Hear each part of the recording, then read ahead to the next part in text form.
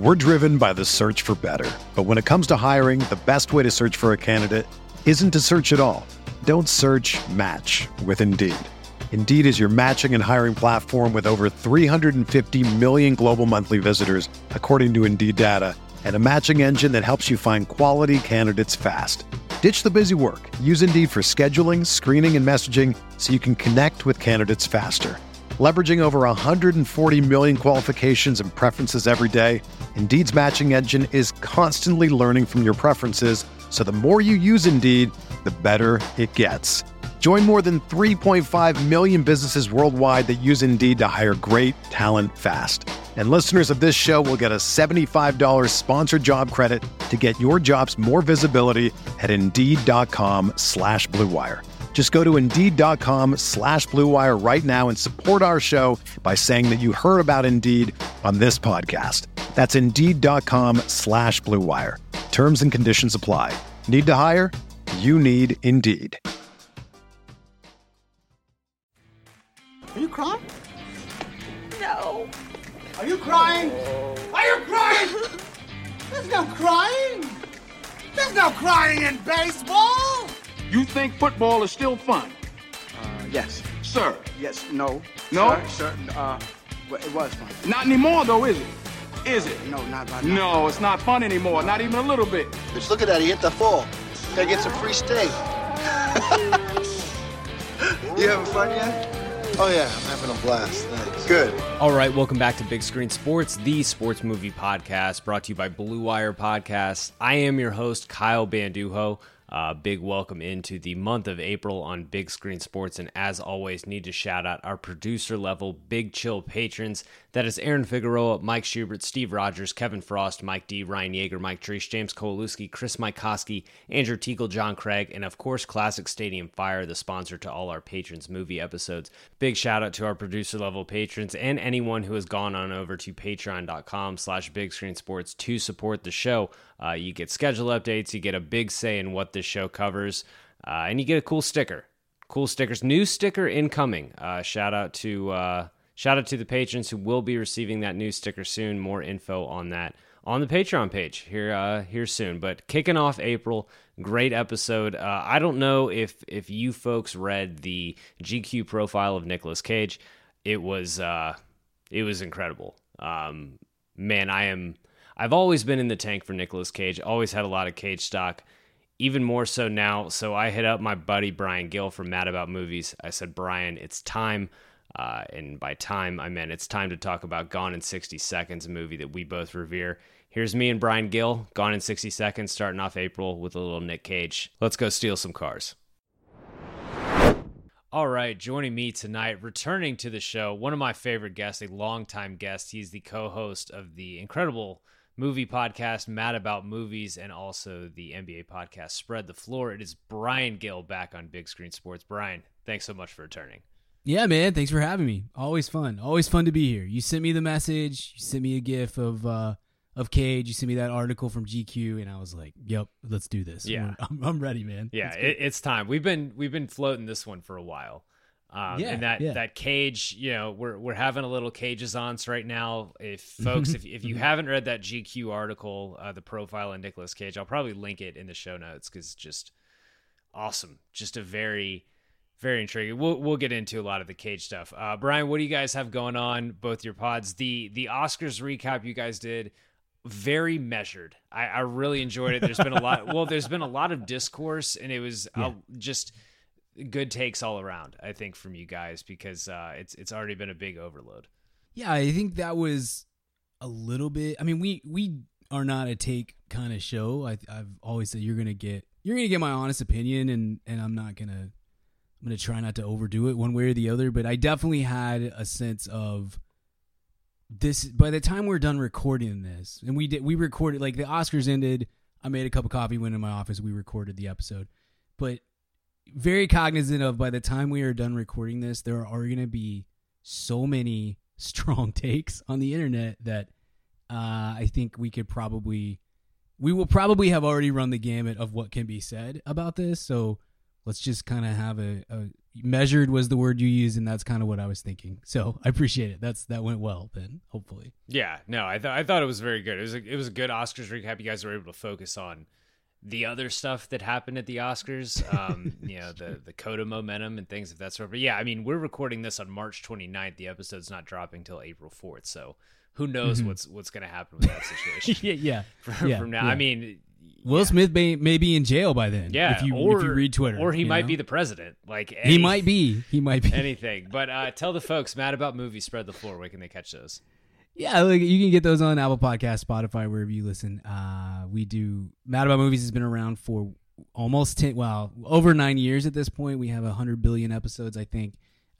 It's all lots of fun. We do a movie of the week on Tuesday or Wednesday afternoon, and usually whatever the biggest movie in theaters is at that time, or on streamers. And then we have a throwback episode every weekend as well. That's like this week. We recorded on A League of Their Own. That's on your beat. Sorry, we should have invited you. We're doing a Denzel Washington retrospective this year. Through the course of the year, we're touching on like a 5-year span of his career, like every month or every other month, something like that. Lots of fun stuff on that. That's madaboutmoviespodcast.com/VIP if you want to get in on that extra episode. Spread the Floor is a basketball podcast. NBA, me and my co-host Tobin just sit around. We talk about basketball. We hopefully have a non-takey kind of show, have some fun with it, while actually also giving a little bit of insight anyway, not a ton. I don't think we're ever trying to be overly insightful. It's just somewhere between a fan and like a hardened, jaded journalist kind of approach to things. So everyone go check those out. I'm a subscriber to the Mad About Movies Patreon. Highly recommend that. But folks, Brian, we've been kicking this movie around for a while. A movie that came out in the year 2000, but was probably on TNT this week. We're talking about it is somewhat ageless, isn't it? It's something we're going to talk about. Like it kind of holds up. Like it's not as dated as you might think. It is in some ways, but Gone in 60 Seconds, the 2000 car heist movie. Stealing cars is a sport, as everyone knows. A retired master car thief must come back to the industry and steal 50 cars with his crew in one night to save his brother's life. Starred 3 Oscar winners: Nick Cage, Robert Duvall, Angelina Jolie, plus a guy who should have picked up an Oscar for Da 5 Bloods. Just a ton of other people. Got a 25% on Rotten Tomatoes. But Brian, I kick to you. I mean, this is one that you and I have both talked about, how much we enjoyed this movie. We get a ton of movies like this, and especially before we started recording, we were talking about just the Bruckheimer catalog. Just a ton of movies like this in the 90s, early 2000s era. Just like grungy crime, we got a heist, we got, a gang of criminals, we got some crazy action, stuff like that. Why do we come back to this? I think that the Bruckheimer movies I think that they understand that they are not like high class cinema, and therefore they emphasize fun over anything else. They're fun movies. All those Bruckheimer action movies, starting with like Top Gun in '86 through, I don't know, like late 2000s, maybe something like that. All of those movies, they may not be good. They're certainly not. Most of them are not great. It's fair to say these are not great movies. They're not winning Oscars. Nobody's putting Gone in 60 Seconds into the National Film Registry, Library of Congress, or whatever. But like, that's only because I don't have a say in it. But continue. Yeah, exactly. Yeah, if they just let the if they let the people speak like the Oscars did this year with Justice League, then maybe that would change. But there's like a sense of identity with this. Is something I love about the Fast and Furious movies. Is very early when Justin Lin came into that series, he kind of distilled Vin Diesel's energy of like thinking that he's making the Godfather of car movies, and fully understood, I think, like, this is what these movies are. This is the identity. This is what we can lean into. And I think that's what you get with the Bruckheimer movie. It's again, if you if you're talking to somebody and you mention The Rock, and they're like, I mean, that movie kind of is not a good movie, right? You're like, okay, but like, did you have fun with it? Because it's a fun movie, and that's the thing that they get, I think, more than anything else is Gone in 60 Seconds is a great National Treasure. Might be like the peak of what a Bruckheimer movie is, and it is more family friendly, so maybe that's part of it. But this one I think is up there on the list of Bruckheimer movies that just like get what they are, and you know what you're gonna get when you go in, and there's something really comforting about that, and that's probably why 22 years later, like you said, you can watch this on TNT, or I watched it, last night on Amazon Prime, and was just like, this is a blast. This is still a blast, even though I've seen this 100 million times, and I'm well aware of its flaws as a film, but it's a super fun thing, and that's what we want, I think, when we see one of these movies, and Bruckheimer gets that. Yeah, it keeps it super simple. And Yeah. it's just simple totally. and fun. I think looking at the Bruckheimer, just the library of Bruckheimer, I think that a few times he can get a little, at least the movies themselves, and you don't know, if it's Bruckheimer or something else, where they can get a little out over their skis. I point to the Pirates of the Caribbean sequels, where I think, like, for me, the first Pirates is like that's peak Bruckheimer for me. Beyond like A+ that. I movie. mean, just awesome movie. Would still watch. I mean, I remember where I was when I saw that. Like that one goes deep. The sequels try to do a whole lot, and not all of it lands. But the thing, like when Bruckheimer's going at his best with just these kind of fun crime action movies, it's pretty simple.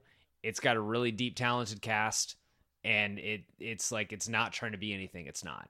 And this one, that in spades. I mean, the cast on this one is out of this world, and some of that is some of that is like in with hindsight in mind of eventually eventually people who became bigger and won Oscars and stuff like that.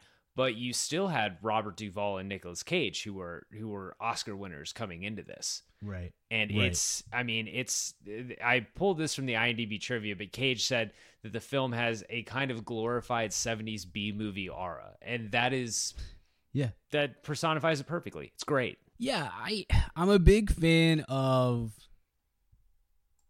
I don't know, dude. I don't want, at the risk of repeating myself, I'm a big fan of just having fun with movies. Movies are supposed to be entertainment.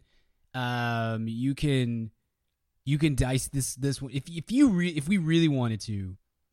I'm sure we could start pulling at threads and find stuff that's ridiculous. Obviously, there's stuff that's ridiculous about this, and maybe we could ruin the experience for ourselves. But I like that this movie, that a Bruckheimer movie generally, doesn't. I say this all the time on our show. It's like it's the movie's job, especially maybe even more than any others, when it is a dumb action movie kind of thing.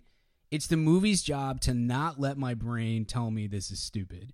And if you can, and I'm pretty easy to please on that front. I'm not a deep thinker, and I am very willing to go along with the ride as long as you don't give me a chance to exit out of it. And I think that this movie does that very well. I think this movie is absurd and ridiculous, but there's no preamble, there's no like verbosity within the way that it tries to present. You said it's very simple, and you're in it from minute one, because there's literally a heist in the first minute of the movie, which is always the key to a good movie. Yes, like lock us in, man. Heat, lock us in. I mean, it's the move. Sure. Yeah. It's a when you're going to see a car racing, or excuse me, a car heist kind of movie, how about put a car heist in the first 5 minutes? That's probably a good idea. And then Cage is kind of the perfect guy to go along with this mentality that we're going with here.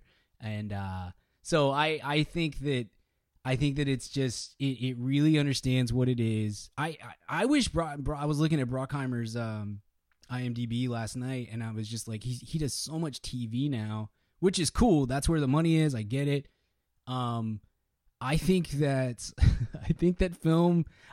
movies miss what he brings to the table. I think he's really good too at kind of harnessing these directors Like, Michael Bay absolutely should be calling Jerry Bruckheimer every day and being like, hey, I know I make $1 billion every time I make a movie, but can we just do this together? Because I think he has a way of kind of squeezing down what, like, the worst impulses that a lot of these directors have. And, again, are you winning Oscars if you're making a Jerry Bruckheimer movie? Probably not, but you're going to make money and you're going to have fun. And that is what 90% of movies should be, honestly. Yeah, and Nicolas Cage is kind of the perfect actor for these Bruckheimer movies. And kind of going back to that GQ profile, I respect him even more after this because he talks about he took all those video on demand movies that we've been making fun of him for taking for the past 15 years, basically saying like, yeah, I needed the money and that's why I took those, but I gave, everything I had to that role. And that's what he does. He doesn't mail these in. He's not like James Caan in the 90s. Like he's really giving it his all, and it kind of fits for the Bruckheimer, the Bruckheimer lead, because The Rock, it really adds up. Yeah, I have this weird. I feel like I'm in maybe a minority on Nicolas Cage, and I am not all the way in, but I'm not all the way out. I guess he has his fans, and they are rabid and very serious about everything that he does is fantastic. And I watch a lot of Nicolas Cage movies over the years, not even counting the kind of straight to DVD ones. And I say, this is terrible. And he's terrible in this. I don't think that he had, but I agree with him. I have never thought to myself, he's not trying. He's mailing this in. I don't think he has a ton of range. That's it. He's only got a few moves, and if it lines up into his lane, it's going to be good for him. What's funny about that, though, is that you can say that about a lot of actors, and some actors are really good about realizing that about themselves. Some of them aren't.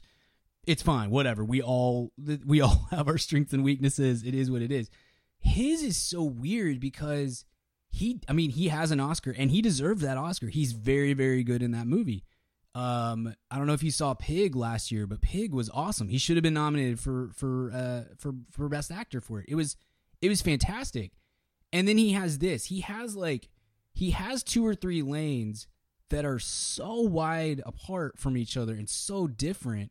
It's really funny that he has nothing in between them. Like there's nothing you can hit that's going to work, and he looks it's kind of cringy when he's not in one of those lanes, but it's very odd to have, maybe to use your kind of terminology, it's very odd to have 2 different pitches like that and have them be like 100-mile-an-hour fastball and a 65-mile-an-hour knuckleball. It's just very odd to be able to do those 2 things and not be able to throw any other pitches whatsoever. It's crazy. He's got an very interesting career. But to take it back to your point, he is perfect for these kinds of movies. And honestly, the more he tries to do in those roles, the worse it gets. Con Air being like the great example of that, of like, well, I got to do a Southern accent. And you're like, no, you don't. You absolutely don't. Just be here, get the hair. That's totally cool. We're going to love this movie. We do not need the accent. It will be fine otherwise. It's all-time bad Southern, but this one matches him. So bad. This one matches him up with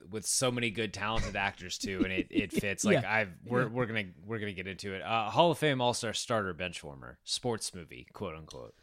Gosh, it's definitely, it's got to be, it's like the guy who makes the All-Star game one time over the course of a solid 10 or 12 year career. It's like somewhere between starter and All-Star. Because again, not if my dad is listening, he's like, Gone in 60 Seconds is an awful movie. I'm like, okay, I understand, I get it, but like, is it watchable? Yes. Is it rewatchable? Oh my gosh, yes. And so it gets up some points and maybe a lot of points for that rewatchability and just the general, man, this is fun kind of vibe. Might be one of the best cable movies of all time.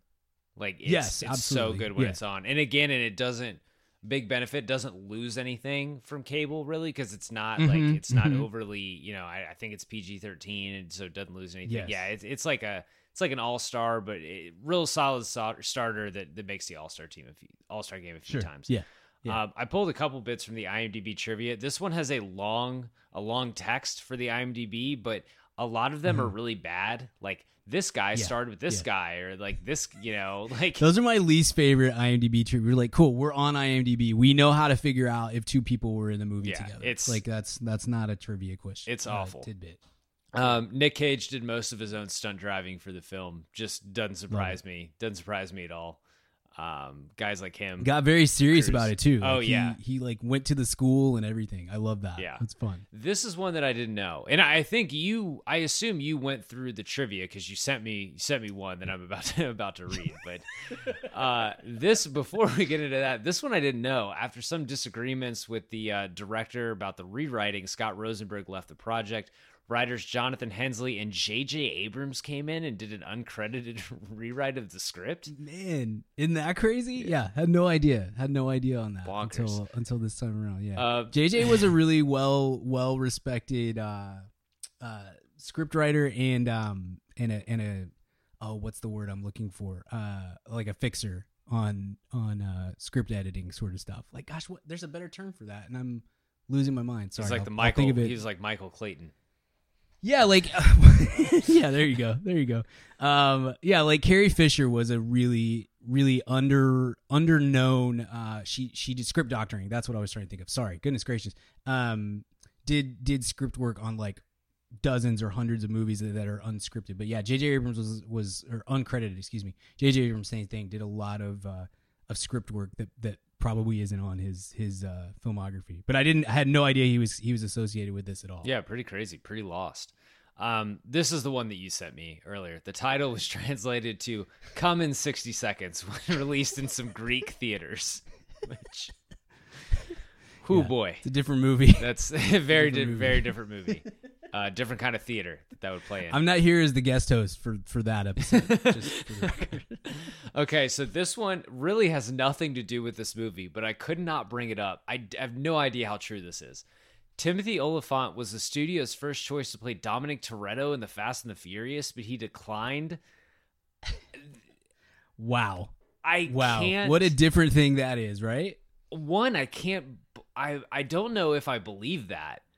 But that is just crazy. That to me, like, Toretto would be a darker Toretto because Olyphant can get to a place that Vin Diesel is incapable of getting. Yeah, I could totally see, and I wonder if this has gotten lost in translation over the years. I 100% could see that version of who Timothy Olyphant was in 2000 in 1999.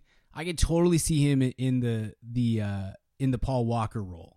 Yeah. But the Toretto role, no way. That's a totally that's a totally different ballgame. So I'm glad that he turned that down, because I think I love the Fast series and I think they're better for Vin Diesel, but also I love Timothy Olyphant, and I think that he maybe wouldn't have been great at that in that role unless they, obviously in scripting maybe you change the way that character is and whatnot, but he definitely isn't the Dom Toretto that we know. No, for sure. No, it's a much different movie.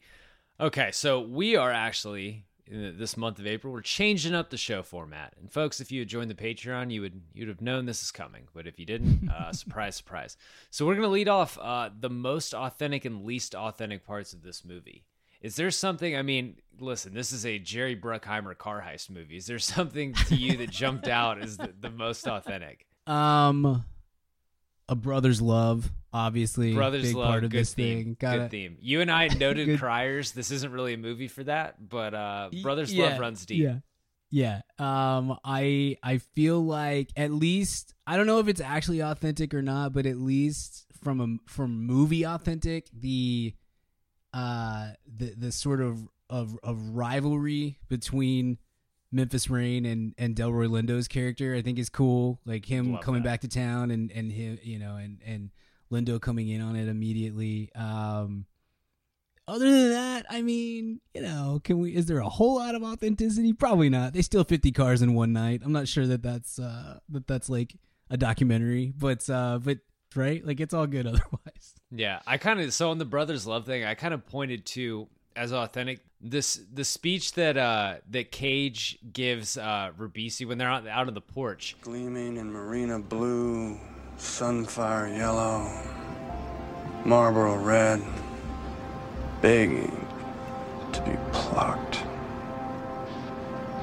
and I'd do it. I'd boost her and just blast to Palm Springs, instantly feeling better about being me. And then, the next day it seems like I'm getting shot at, my friends are dying, people are going to jail. I didn't like what I'd become. And he's talking about like why he got out.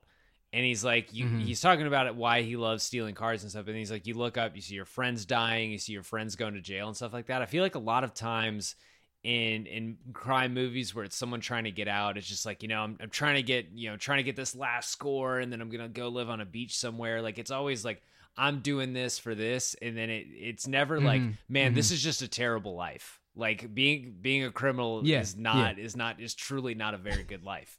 So I thought that was interesting, especially because a lot of Jerry Bruckheimer movies are like crime, good for everyone. Yeah.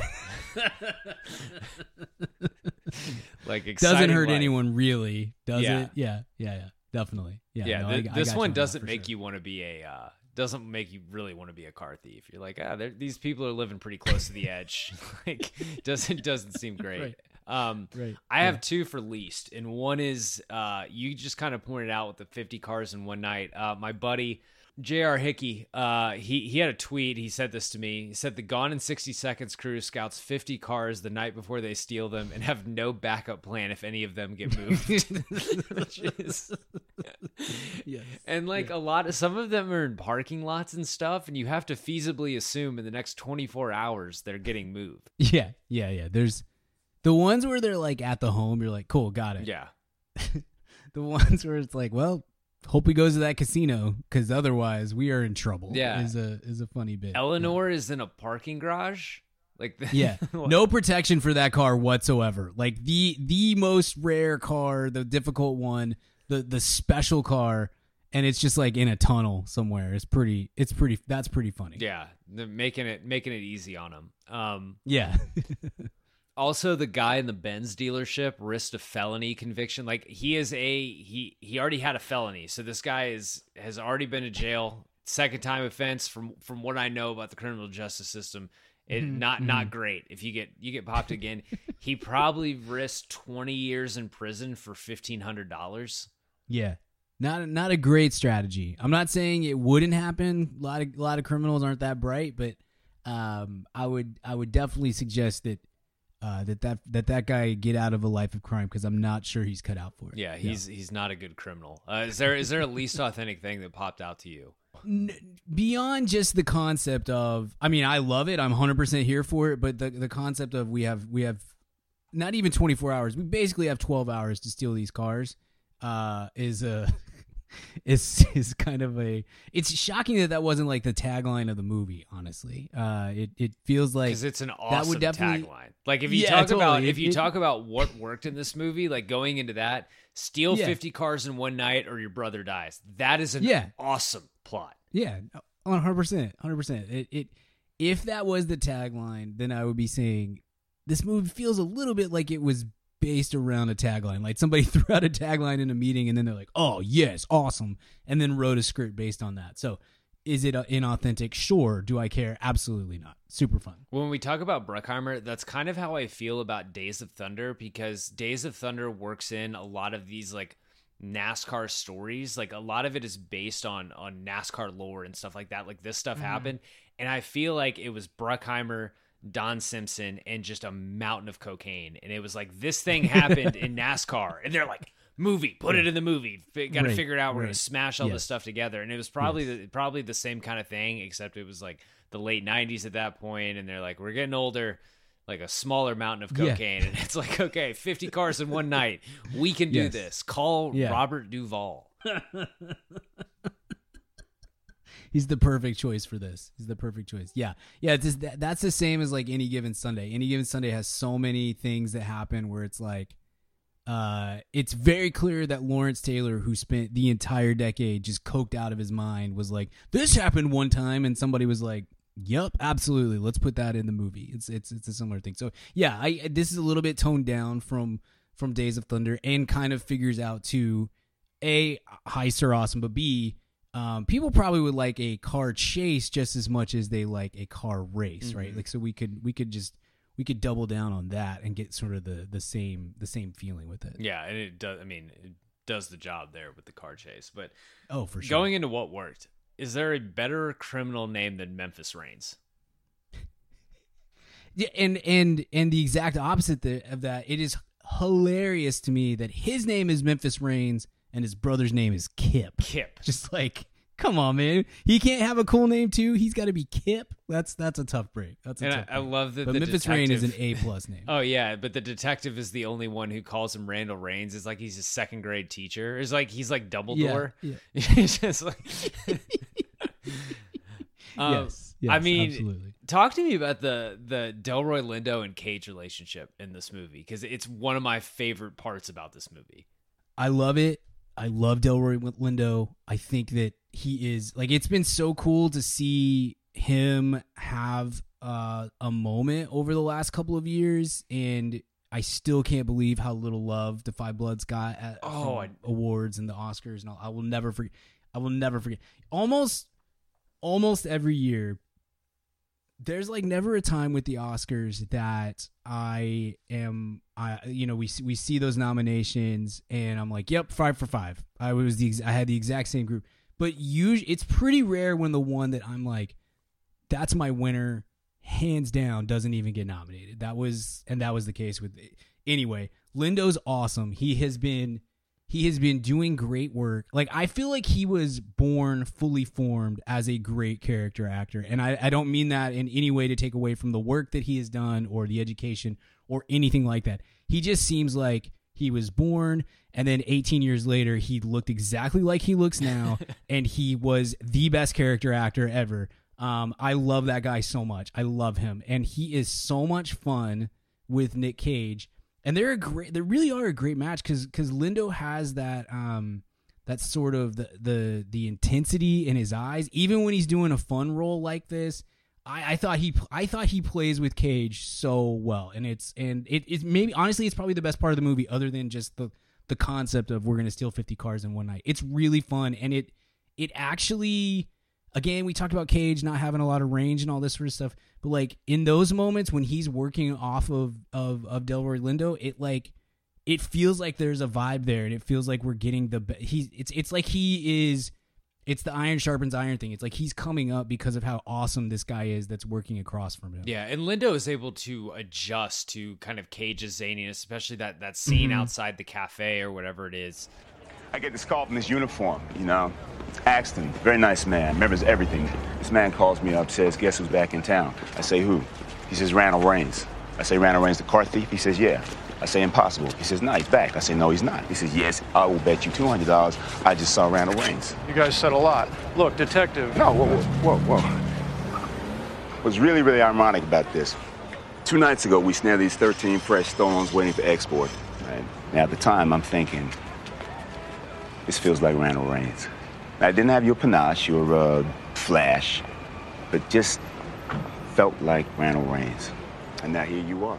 I mean, you could lift this performance of his and drop it into a more prestige cop crime movie, and you make some dialogue adjustments, and it's gonna fit flawlessly. And he's got he's got Oliphant kind of being the comedic relief partner in a way, or at least being like the quippier partner, but he's the relationship between Lindo and Cage, and like always love the mutual respect in a way cop criminal relationship, like obviously the scene at the diner in Heat and that whole thing, like when they both know the cop knows like, oh, this is a criminal, this guy steals car, that whole thing. I really enjoy that is a bit that I will always go for in movies, and this is one of the best examples of that. Like it's awesome. Yeah, you're exactly right. And to Lindo's credit, because I haven't gone on about how awesome he is enough, you're exactly right. He has an energy that would fit in a Michael Mann movie just as much as it fits in this. And it would be very easy to say for him to do that in a way that would like take away from the movie or make you feel like he's in a different movie. I think that's like that's like Jared Leto's thing, you know. Like I don't know if you saw House of Gucci, but yes. You know, it's some people really love that. If you did, I'm not trying to dog on the things that you loved. I felt like Jared Leto was got a completely different script and was in a completely different movie than everybody else in that movie, and I hated it. It took away from the movie exponentially to me. Delroy Lindo is like doing something that could work in a much more serious-minded movie, but it never feels like at the sacrifice of what the movie is going for, which is this good. That's, you know, you're doing the job then, you know. You're doing what you're supposed to do there and above and beyond even. Yeah, and see, I walked into House of Gucci thinking kind of with the same mindset I have for Gone in 60 Seconds. I'm going to watch people just steal a bunch of cars. I'm going to watch this be sure. I went in for the ridiculousness. Sure. There is definitely a different, I mean, not to rehash 2021's House of Gucci dialogue, but there's definitely a different avenue that movie could have gone down. What else? Yeah, what else worked about this one? You know what? Pretty solid soundtrack for 2000. Yes. Moby in the credits. Yeah, right. I mean, it is exceedingly the year 2000. Like there's probably nothing on that soundtrack that is a hit in 2002. You know, I mean it's very of a time, but it I think it works really well for the time and it works really well for the movie. The theme is good. That kind of like the theme is really good. Every time he sees Eleanor, like that one's really good. Yeah, definitely love that. And then I think the whole the list of cars with women's names and writing it on the wall, I think that's a fun bit, and it seems a little smarter than much of the rest of the movie. Like the way that they track to getting the blacklight glass and everything is really cool. It's a fun that could fit in a I don't want to call it a better movie, but a more serious minded movie. And I think it's fun. But honestly, anytime, just steal things. Stealing things is fun. Stealing things is great, and you don't have to. I think movies get in trouble when they try every movie trying to be Ocean's 11. It'd be like, this has to be the most clever heist in the world. And like, they don't really explain anything. It's like, these people know how to steal cars. The only thing where there's any sort of technical bit involved is the thing with the Mercedes keys. But other than that, it's just like, nope, they're going to walk up, they're going to pop the lock. They all know how to turn off the alarm. They're going to steal cars. Like, they don't get crazy with this. Yeah. I mean, it's pretty stupid, but it gets a laugh out of me every time, and I've seen this, I don't know, 5 dozen times over the course of my life. In the very beginning, when they pull up to that Mercedes dealership, and Ribishi says, "I got to get my tool," and opens his trunk, and it's just a brick. And he just thought, that's funny, man. Like that plays, that works really well. And I agree with you. This movie I love Ocean's 11. That's a top 10, top 15 movie of all time for me. I love that movie. I love heists. I love a clever heist and tricking the audience while you're tricking the characters and all that sort of stuff. But to your point, not every movie has to be that. This movie loses something if they try to go down that road. And instead it's identity. It's just, I know what this is, and I'm going to give you what you're expecting here. Yeah, yeah. And I love that Eleanor, which is, I think it's the biggest callback to the original, the 1974 original, but is that thing kind of hanging over the whole movie. I like that they set that up, because they're really setting us up for that kind of big chill moment at the end and the big chase at the end. But I like that they run the theme with it every time he sees it early when they go back and scout it. Thankfully, in the parking garage with zero security, just parked next to like a little sedan, $80,000 car that this guy just doesn't care at all about. One thing, I didn't have a place for this. I literally just wrote a new category and said unintentional comedy. Kalitri makes the coffin, for effect. Like he's like, his whole little woodworking shtick.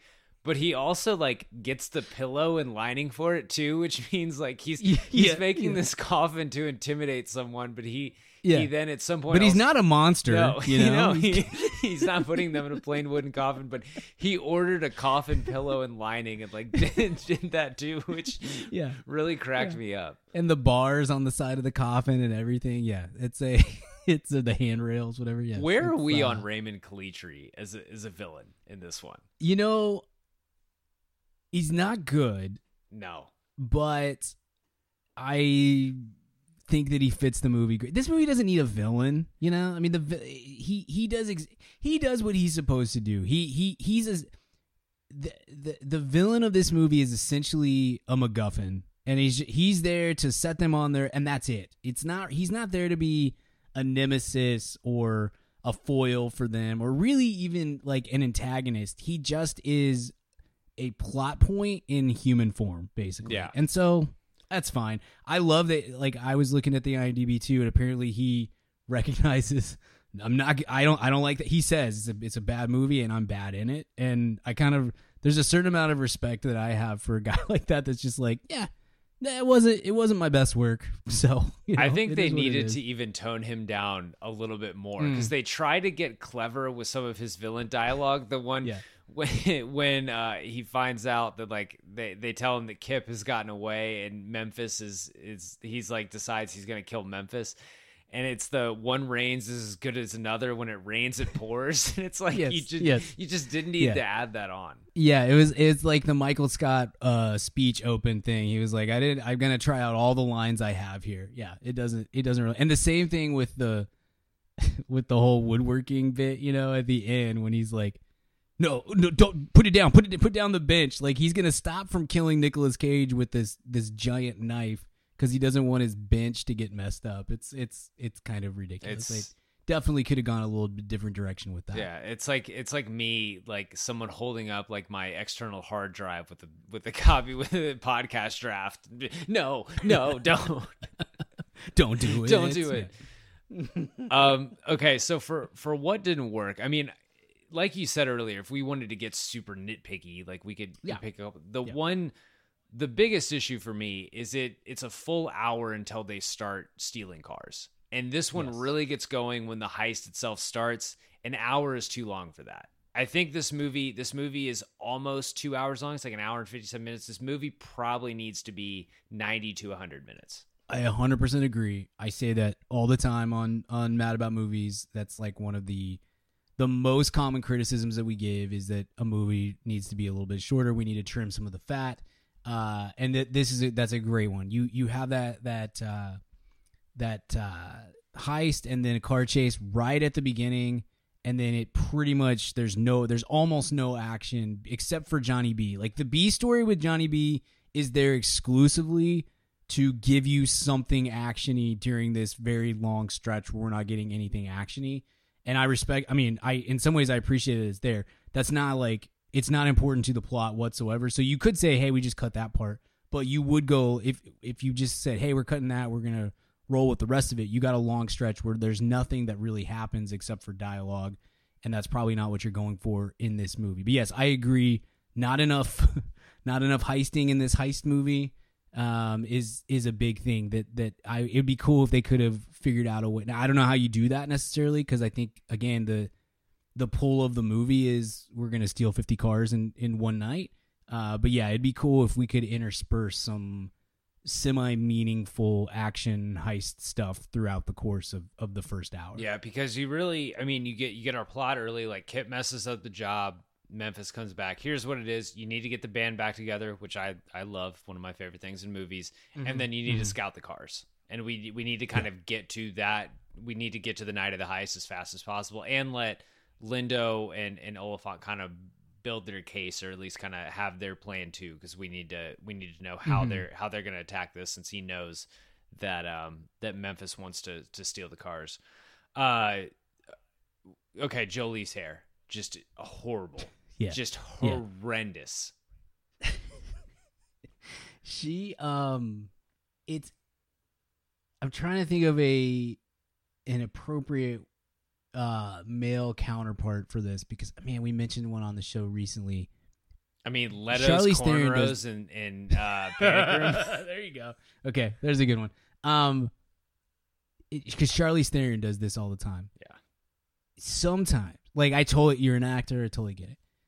Like, we're talking about some of the most beautiful people on the planet, just objectively. Charlize Theron and Brad Pitt and Angelina Jolie and and Jared Leto at a time. I don't ever want Jared Leto on my screen when my wife is in the room, because she just harkens back to my so-called life, and it's like it's uncomfortable. But like, you have these beautiful people, and and it's just like, can you just look normal in a movie? Can you try that? Can you just it'd be cool if you just be beautiful. The hair thing is a very Charlize Theron thing for Angelina to do. But yes, that is 100% the thing that works the least in this movie overall, is like, what are we doing with this hair? There's no world in which that hair exists in 2022 if we're remaking this movie. Like, that gets cut immediately. It's tragic. It's so bad. I'm also... Yeah. I didn't really care about her and Cage getting together. There's not a ton of chemistry there. It's kind of like, I mean, Cage doesn't have a lot of chemistry with a lot of his co-stars. It's one of the biggest gaps in his whatever range he has, and it's a real bummer, because you have to, right? Like, you constantly have to, like, kind of squeeze the love story into action movies, whether they belong or not. And I'm not sure there's a movie, certainly one of these action or adventure kind of movies, where you can say, yeah, Nick Cage has great chemistry with his co-star. He doesn't do it. He doesn't do it at all. And so, especially in a movie like this, where they are sort of downplaying it for most of the movie. I remember being 17 or whatever when this movie came out and watching it, and just almost being surprised when they do get together, because it was like, I knew that would probably be a thing in this movie, because that's what happens in all of these movies. But there was nothing up to this point that led me to believe that those two people have ever been in a romantic relationship whatsoever. There's no chemistry between them at all. Nicolas Cage just doesn't bring that side to the, it's like, we're talking about Leto. When Leto is being normal Leto, it looks like the guy just carries himself as someone who sleeps with women and sleeps with them often. Nicolas Cage is too busy, and like Memphis Reigns is too busy. He is too busy being like neurotic and odd. It's like the same like National Treasure, where he ends up with Diane Kruger, who is just gorgeous. And but he's like this neurotic weirdo. Like, that's just just doesn't come off. It's like, this movie isn't about that. But I mean, whatever. Yeah. What is there anything else that didn't work for you that's just like glaring? I've really only got one more.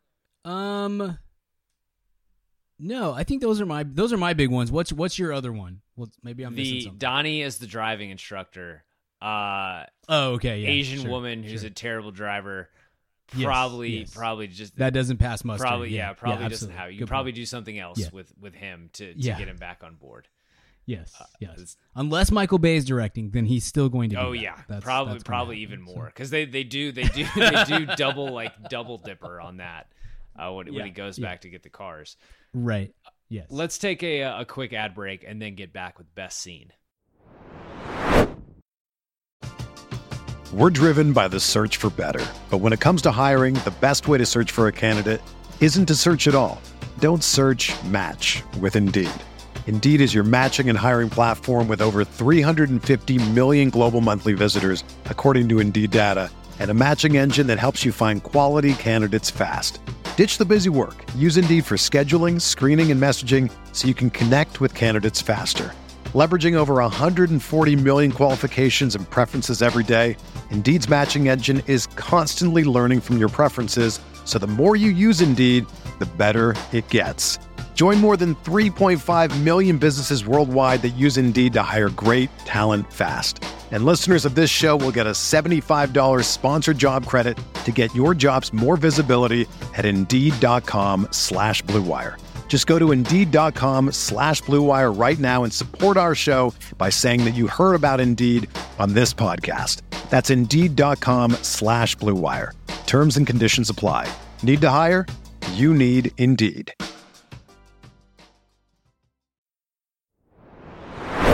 Okay, so best scene. newly revamped best scene after the ad break.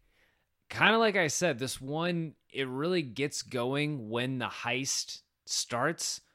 Is there, are there any candidates for best scene before the actual heist? I point to that conversation, the Lindo and Cage conversation outside of the cafe, their first conversation in the movie. Mm-hmm. Other than that, I'm not sure anything holds merit. Yeah, I mean, I guess you could say the sort of extended getting the team back together scene, that's fun, minus the casual racism. But yes, no, I think this is a movie. There's a scene that is a very long scene, and it's the last hour of the movie. Yeah, and that's the part that you're. Again, we kind of already touched on it, but like if this movie was made now, there's definitely there's a point earlier on in the script where they do something that has merit to the plot of the movie that also is super actiony. You know, if you go and you watch a Fast and Furious movie, they're gonna have these sort of breaks through the movie where it's like, all right, and it's time for an action set piece. Cool, John Cena just showed up and he's causing trouble, and we got to do this thing. You know what I mean? And you would have that this time around. So for me, it's all about that last scene culminating in Cage and Eleanor and being chased by Lindo and the BMW and whatnot. Yeah, it all leads up to that. Everything in the first hour, it's just like moments. Like the Cage at the Ferrari dealership. That's like 30 seconds, and it's just he looks like he's having the time of his life. Yeah, that's a good lane for Cage to be that guy. Yeah, that's a I would hazard to guess that car salesman guy was not quite sure what Cage was going to do in that scene, and so when he busts out the "I'm Roger too," and you're just like, oh, and you kind of, maybe that guy's an gosh, maybe that guy's an incredible actor, but the look on his face is like, oh wow, I didn't see this coming at all. That's pretty funny. Yeah, you know the the scene where they have they're trying to get the keys out of the dog. Vinnie Jones, by the way, just like popping out the knife of like, okay, I'll take care of this is pretty funny. But yeah, the sequence when they're on the street trying to X-lax the dog. It's not a great scene at all, but it's funny and it kind of shout out Michael Pena in that one. Michael Pena. That's probably that's a very early Michael Pena. I'd forgotten that he was in this deep cast. Yeah, the scene where Lindo visits the garage right before the heist, it kind of kicks off the heist. Is him basically being like, I know what you guys are doing. Duvall, that's where that scene is really where Duvall shines in this one. That's where he gets the most, where he's just chumming it up with him while he's revving the car engine and stuff like that. Yeah. And you get it's always fun when you get an opportunity to see like where the cop and the robbers sort of see eye to eye. I think is always a fun thing. It's not necessarily we got to humanize the villains or the bad guys in this, but him being like able to be peer pressured into getting in that car and revving the engine is a fun bit. And you kind of see like, okay, these guys, there's something that they agree on at least. Yeah. So this is a sort of friendly rivalry, given what this movie is. That fits the movie very well. Yeah, and also the start of the heist gives us one of Twitter's greatest gifts, which I think I tweeted from the Big Screen Sports account tonight. Yes. Let's ride. Thanks for doing this. Keep it real. Think slow. We should get through it just fine. Hello, Rider, Donnie. Donnie, hello, Rider.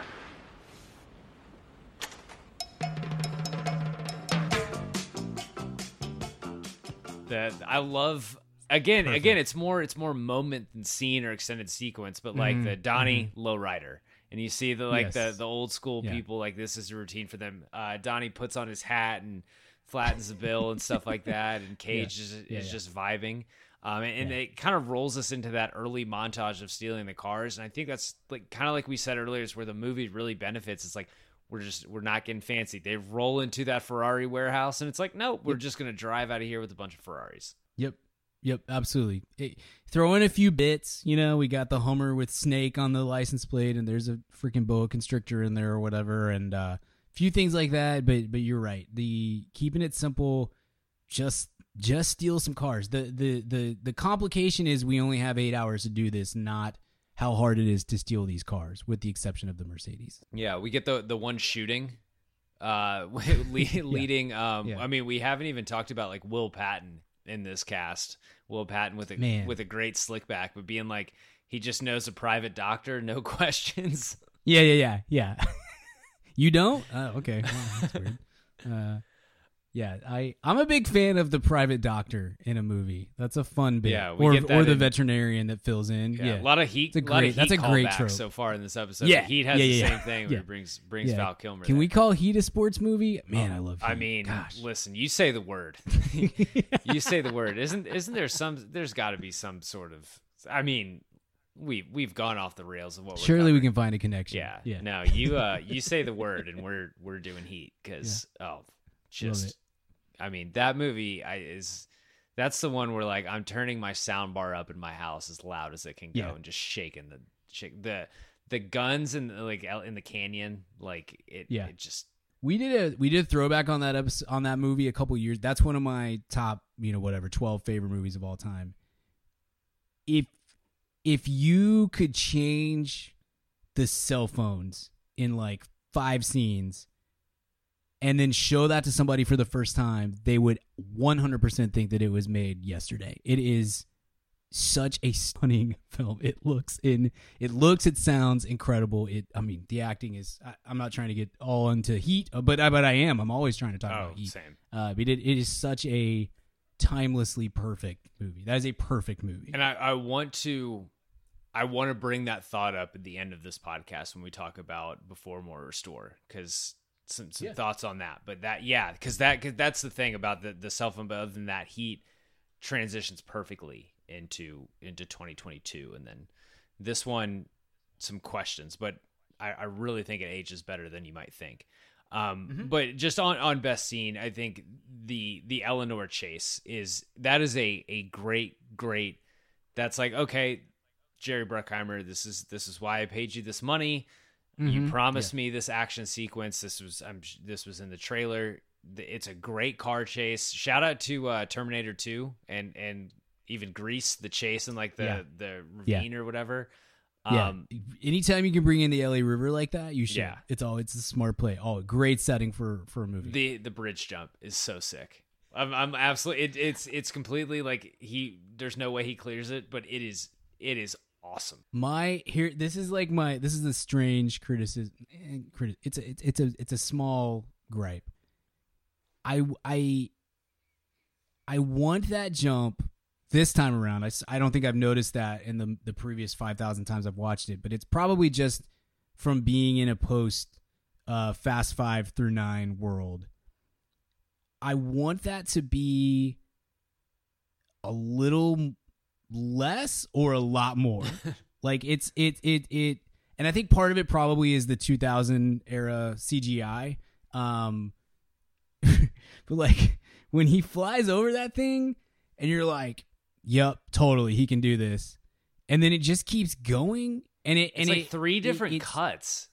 Yeah, exactly. And by the time you get to the 3rd cut, you're like, okay, this is too much. And at least for me, and it would be easier for me just to like laugh and enjoy the show if then there was like 2 more cuts, I mean, going and going. You're just like, oh my, or different angles or whatever, but you're just like, holy cow, he's jumping these things. But it sort of, I think that it probably was overly ridiculous because the whole movie is overly ridiculous. It was overly ridiculous for 2000, but now we've seen a Pontiac go to space, and we've seen somebody jump a Lamborghini from one skyscraper to another skyscraper, and all these kinds of things. And it's like, I really do think it would benefit from being a little more realistic on the jump, because I understand it's not realistic at all, but but it would jive with my brain just a little bit better if it was a little bit less,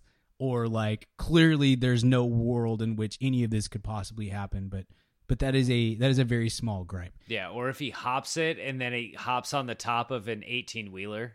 Yeah, exactly. There we go.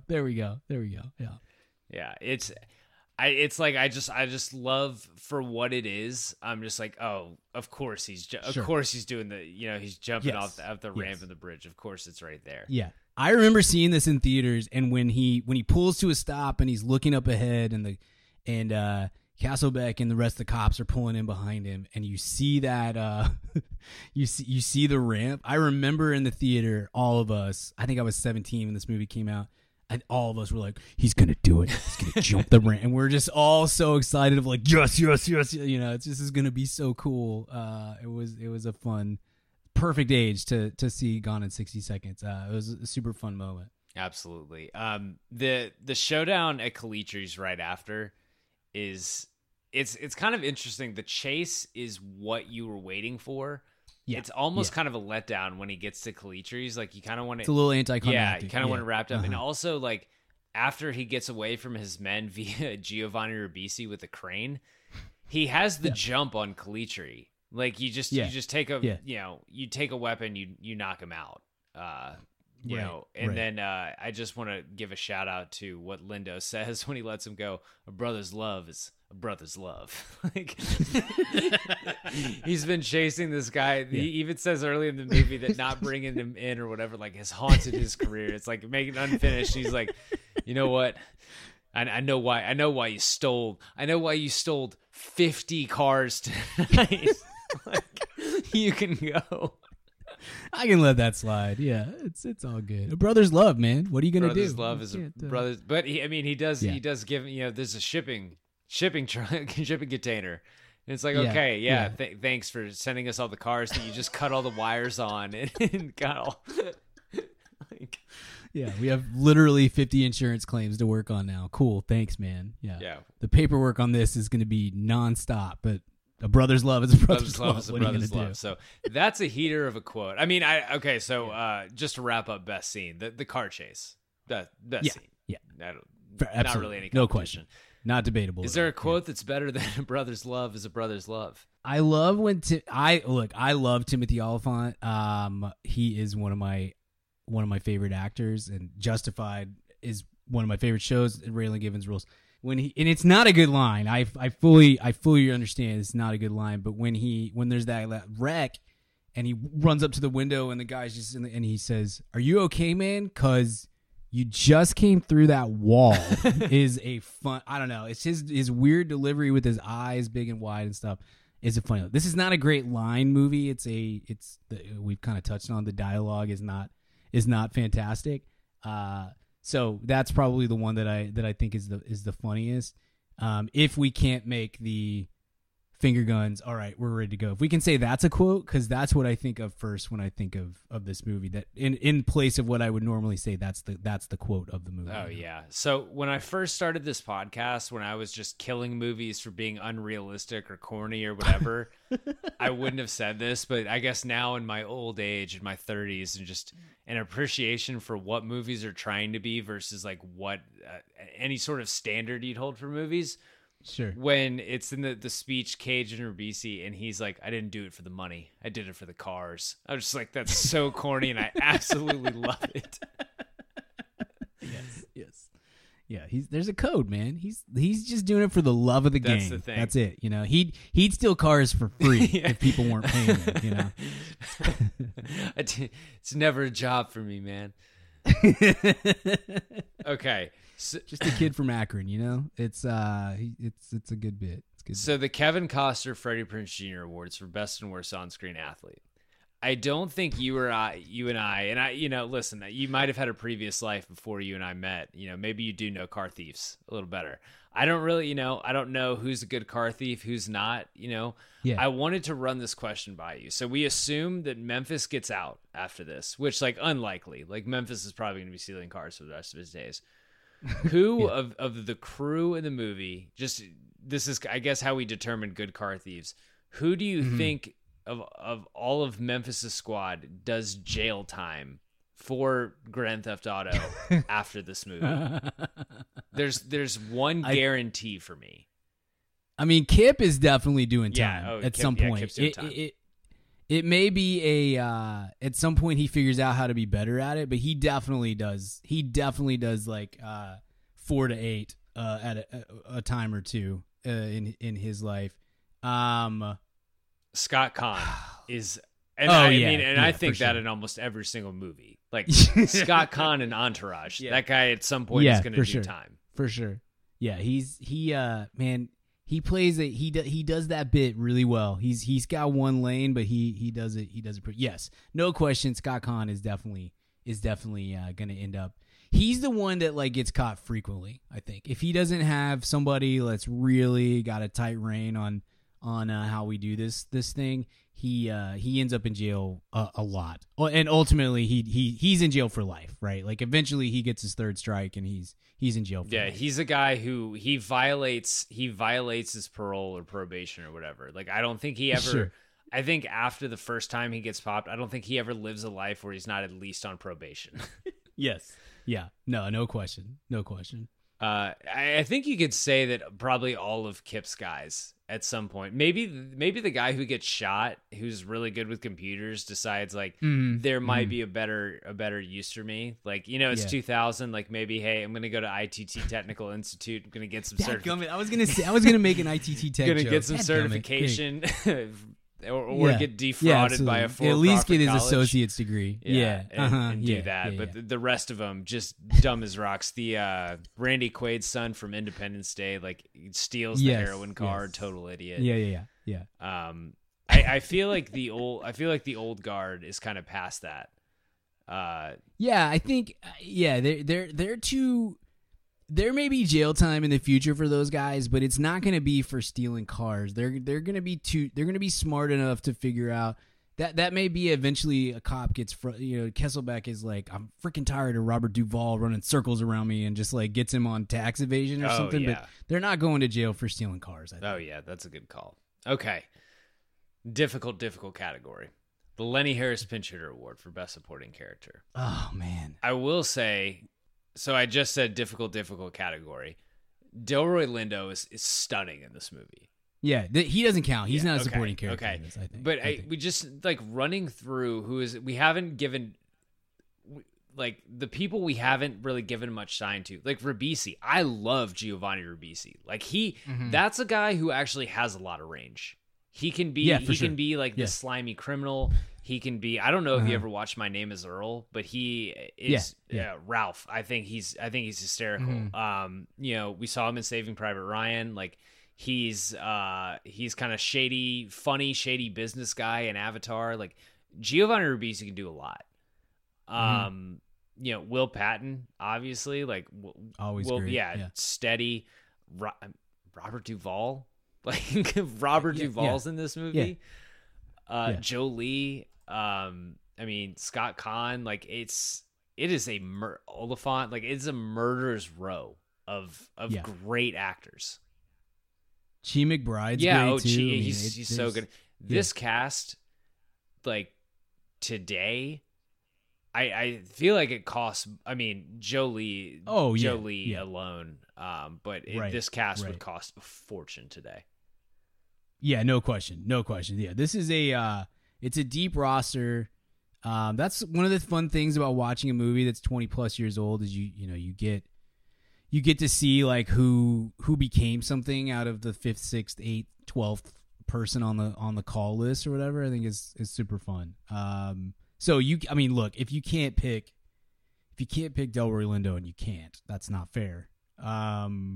For this one, I think Vinnie Jones is all. It's cool that the Sphinx is cool. That's a cool name. The whole silent bit is funny. I mean, Vinnie Jones is not a guy that has. He's not exactly Daniel Day-Lewis or something. Talk about a guy who has the lane. Real well. Vinnie Jones has a lane. Yeah, totally. He's fun.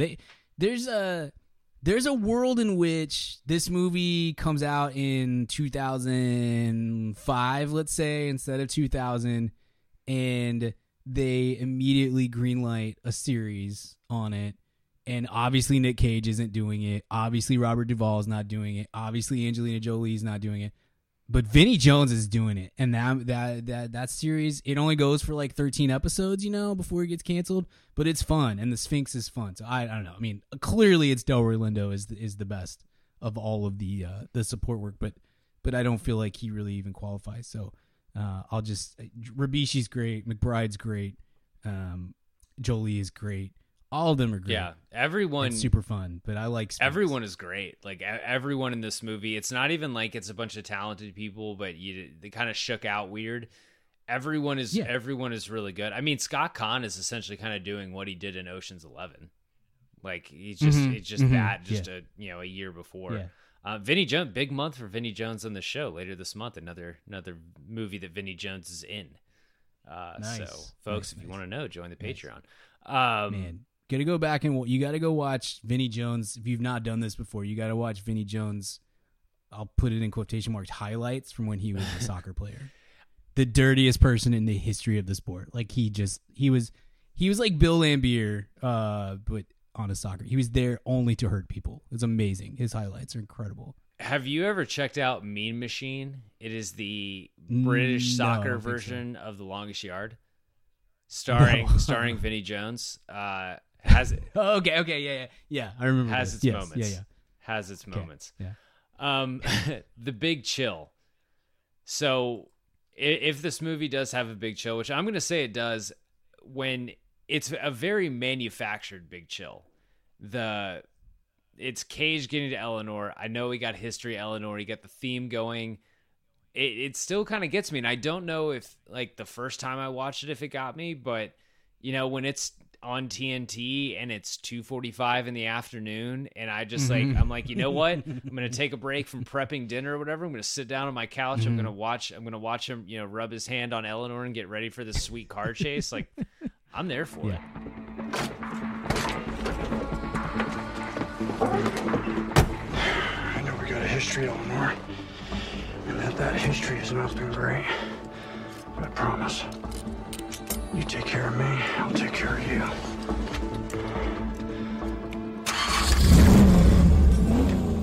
Yeah, that's a good one. That works really well. They do a good job of kind of building up the mythology of him in this car, which is a fun bit.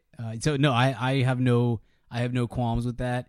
If there's another one, it's less a chill and more like and we've already mentioned it 43 times, but the whole play the music, finger guns. I know what I'm about to do. I don't know if it's big chill, but it kind of has that like, oh yeah, here we go kind of like the aura around it is great. Yeah, for sure.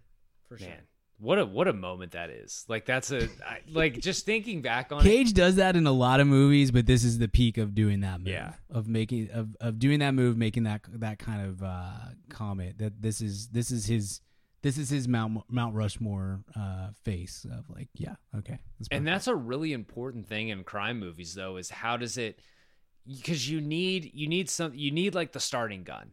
You need something like we are now in crime mode. We have now shifted. Right. You got to tell the audience what to expect. Yeah. What's coming. Yeah. It's either, like guys like changing into, security guard uniforms and hopping in a car or something like that. Or, it's the first, like the Dark Knight, it's the first guy you see in a clown mask who like, when the van picks him up at the beginning of the movie, it's stuff like that. Like you are now entering Crime City. Crimes will occur for this part of the movie. Yes. And that's a fun, lighthearted version.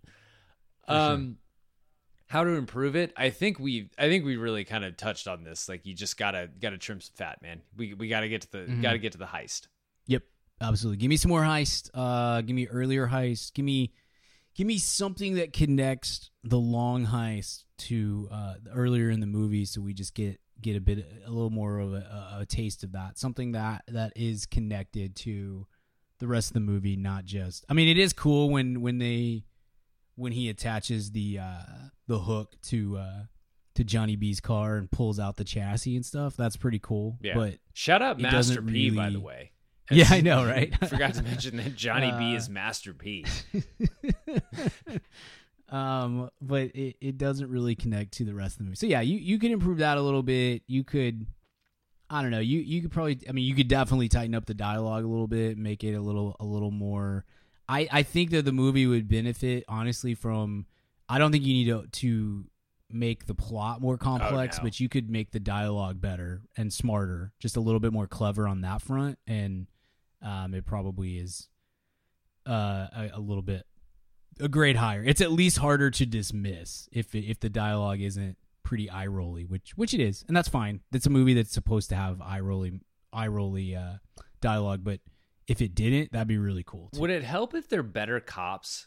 I guess we didn't unpack this, but his strategy is stick with the Mercedes keys, and he's like we're not going to tail him, we're not going to do anything, like we're just going to stick with these 3 cars. Right. You know what I would do? I think that I wouldn't, because they lightly touch on this. I think I would have inserted like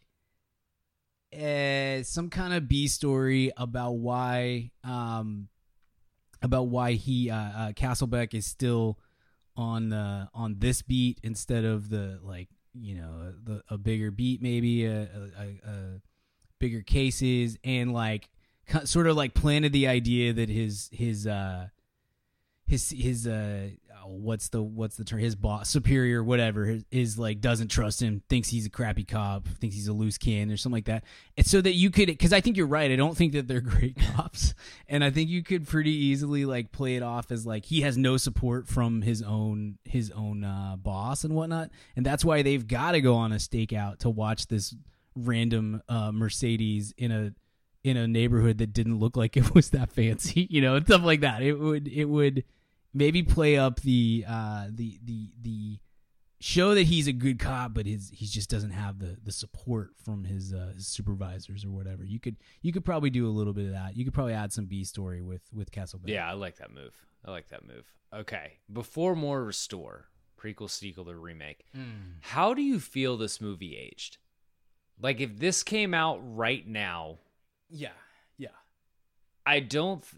The thing is, like, and I had a dialogue on Twitter today with another former guest of the show, Michael Felder, talking about like cell phones and computers have made crime, especially like movie crime, more difficult in ways. Like, crime is all like tech based now. If you I mean, 20 years we're in remake territory. The crime, the stealing cars and stuff would be very tech heavy. One of the reasons they do it in one night is because, like, cars won't be reported stolen. We're like, if someone backed out of my driveway with my car right now, I could, it'd be reported stolen. Like, OnStar could shut it down before it gets 5 minutes away from my house. Right. Yeah, you'd have to have like a whole plot on how to shut down OnStar, or how to loop video into people's Nest cameras or whatever, or Ring cameras, and it would have to be way more tech heavy. I think that the movie holds up really well. One thing it does, so we know obviously technology changes quickly, very quickly, and when you can't prevent that. You can't make a movie in 2000 that has the same technology that we do in 2022. That's not possible. Yet maybe somebody will invent that technology, but it can't work.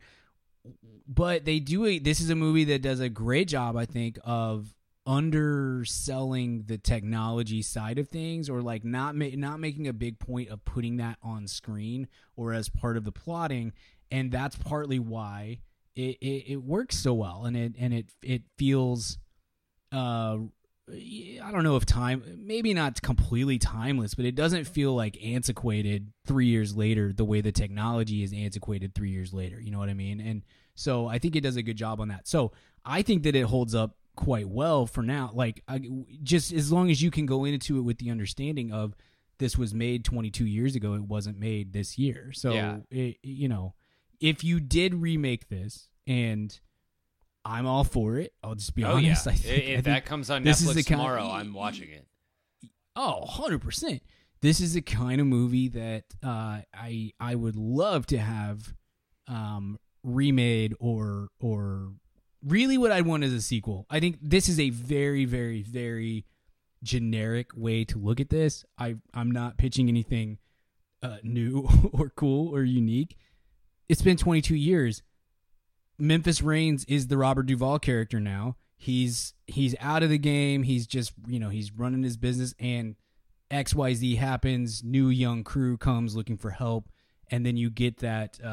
It's still Memphis Reigns. He's not playing whatever Robert Duvall's character's name is. It's Memphis Reigns who is the old head now, and we have to pull this heist. Here's the MacGuffin-y reason. I don't even know how to steal cars anymore. Technology has changed so much. Oh, we got the technology covered. We just need your know-how, And it's like, okay, cool, we're good. Like, I'll 2 hours on that. I'm so in. Put that on Netflix. I'm watching that movie immediately. And listen, you know who's taking the phone call?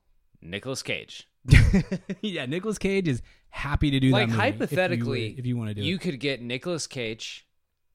You could probably get Ribisi if the check's there. Like, he's not overly in demand. You can't.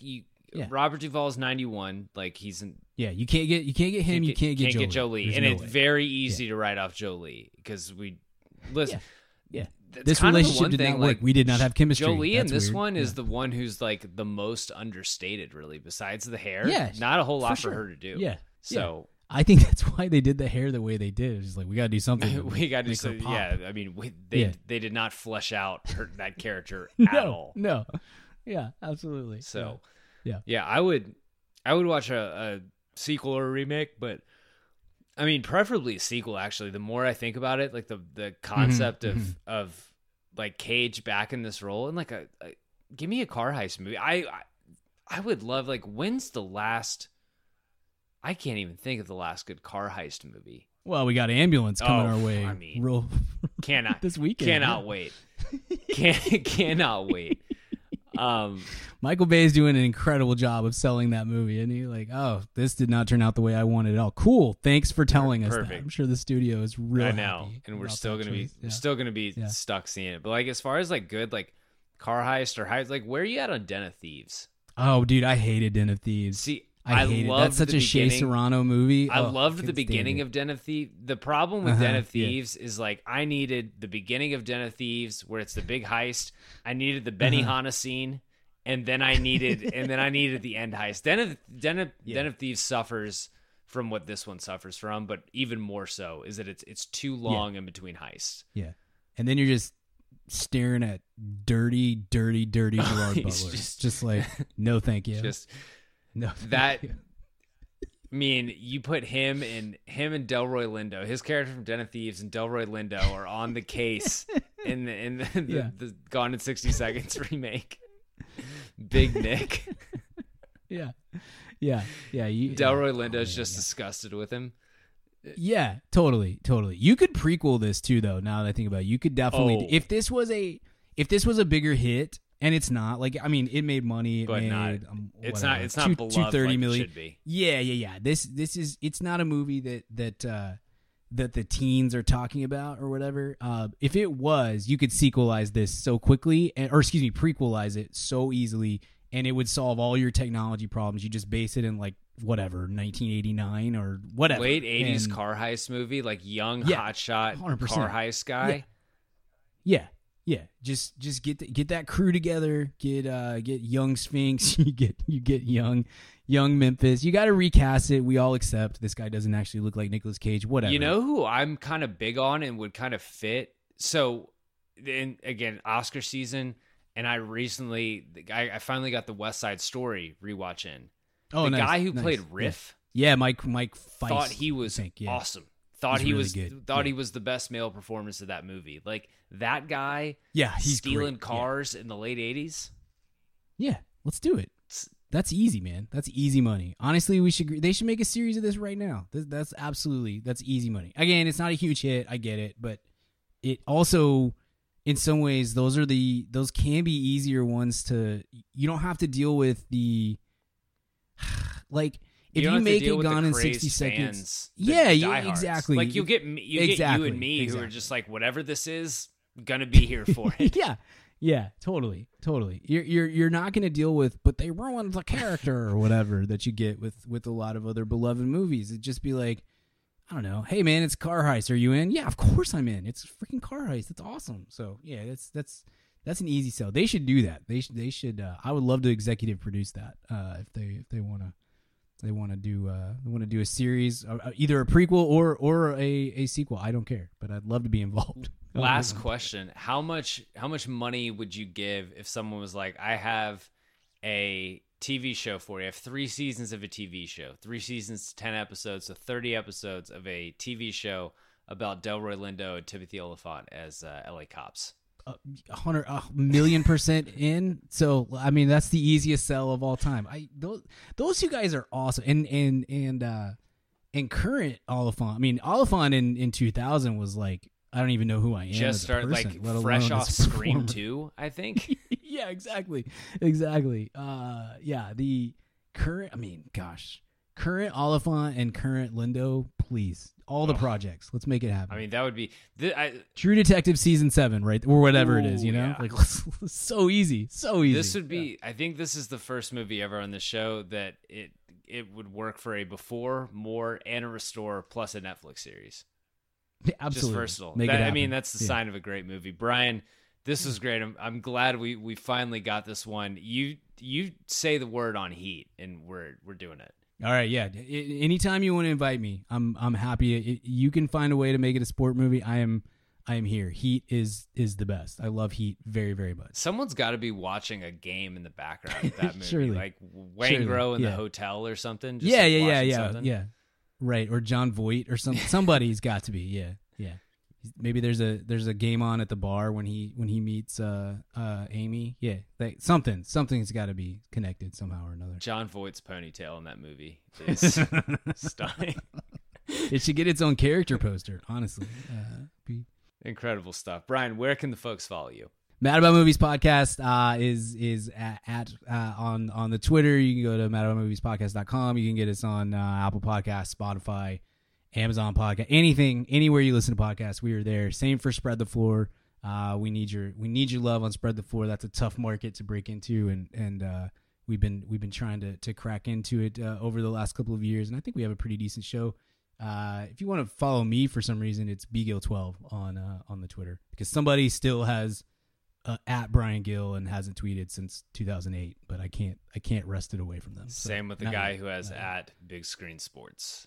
It's so annoying. We got at Mad About Movies a guy who used to be a critic in, like, I think Portland or something, had it, but fortunately it had some bio information, and so I was able to figure out who he was, and several years ago I emailed him, and he was very kind to let it go and let me know stuff, but I cannot. I have reported not that this matters at all, but I have reported at Brian Gill as like impersonating me so many times, because there's no other way that you can get that, and it's very frustrating. I've done the same with the at Big Screen Sports. 9 followers, has never tweeted, no bio information. Yeah, it is. Yeah. It is an absolute.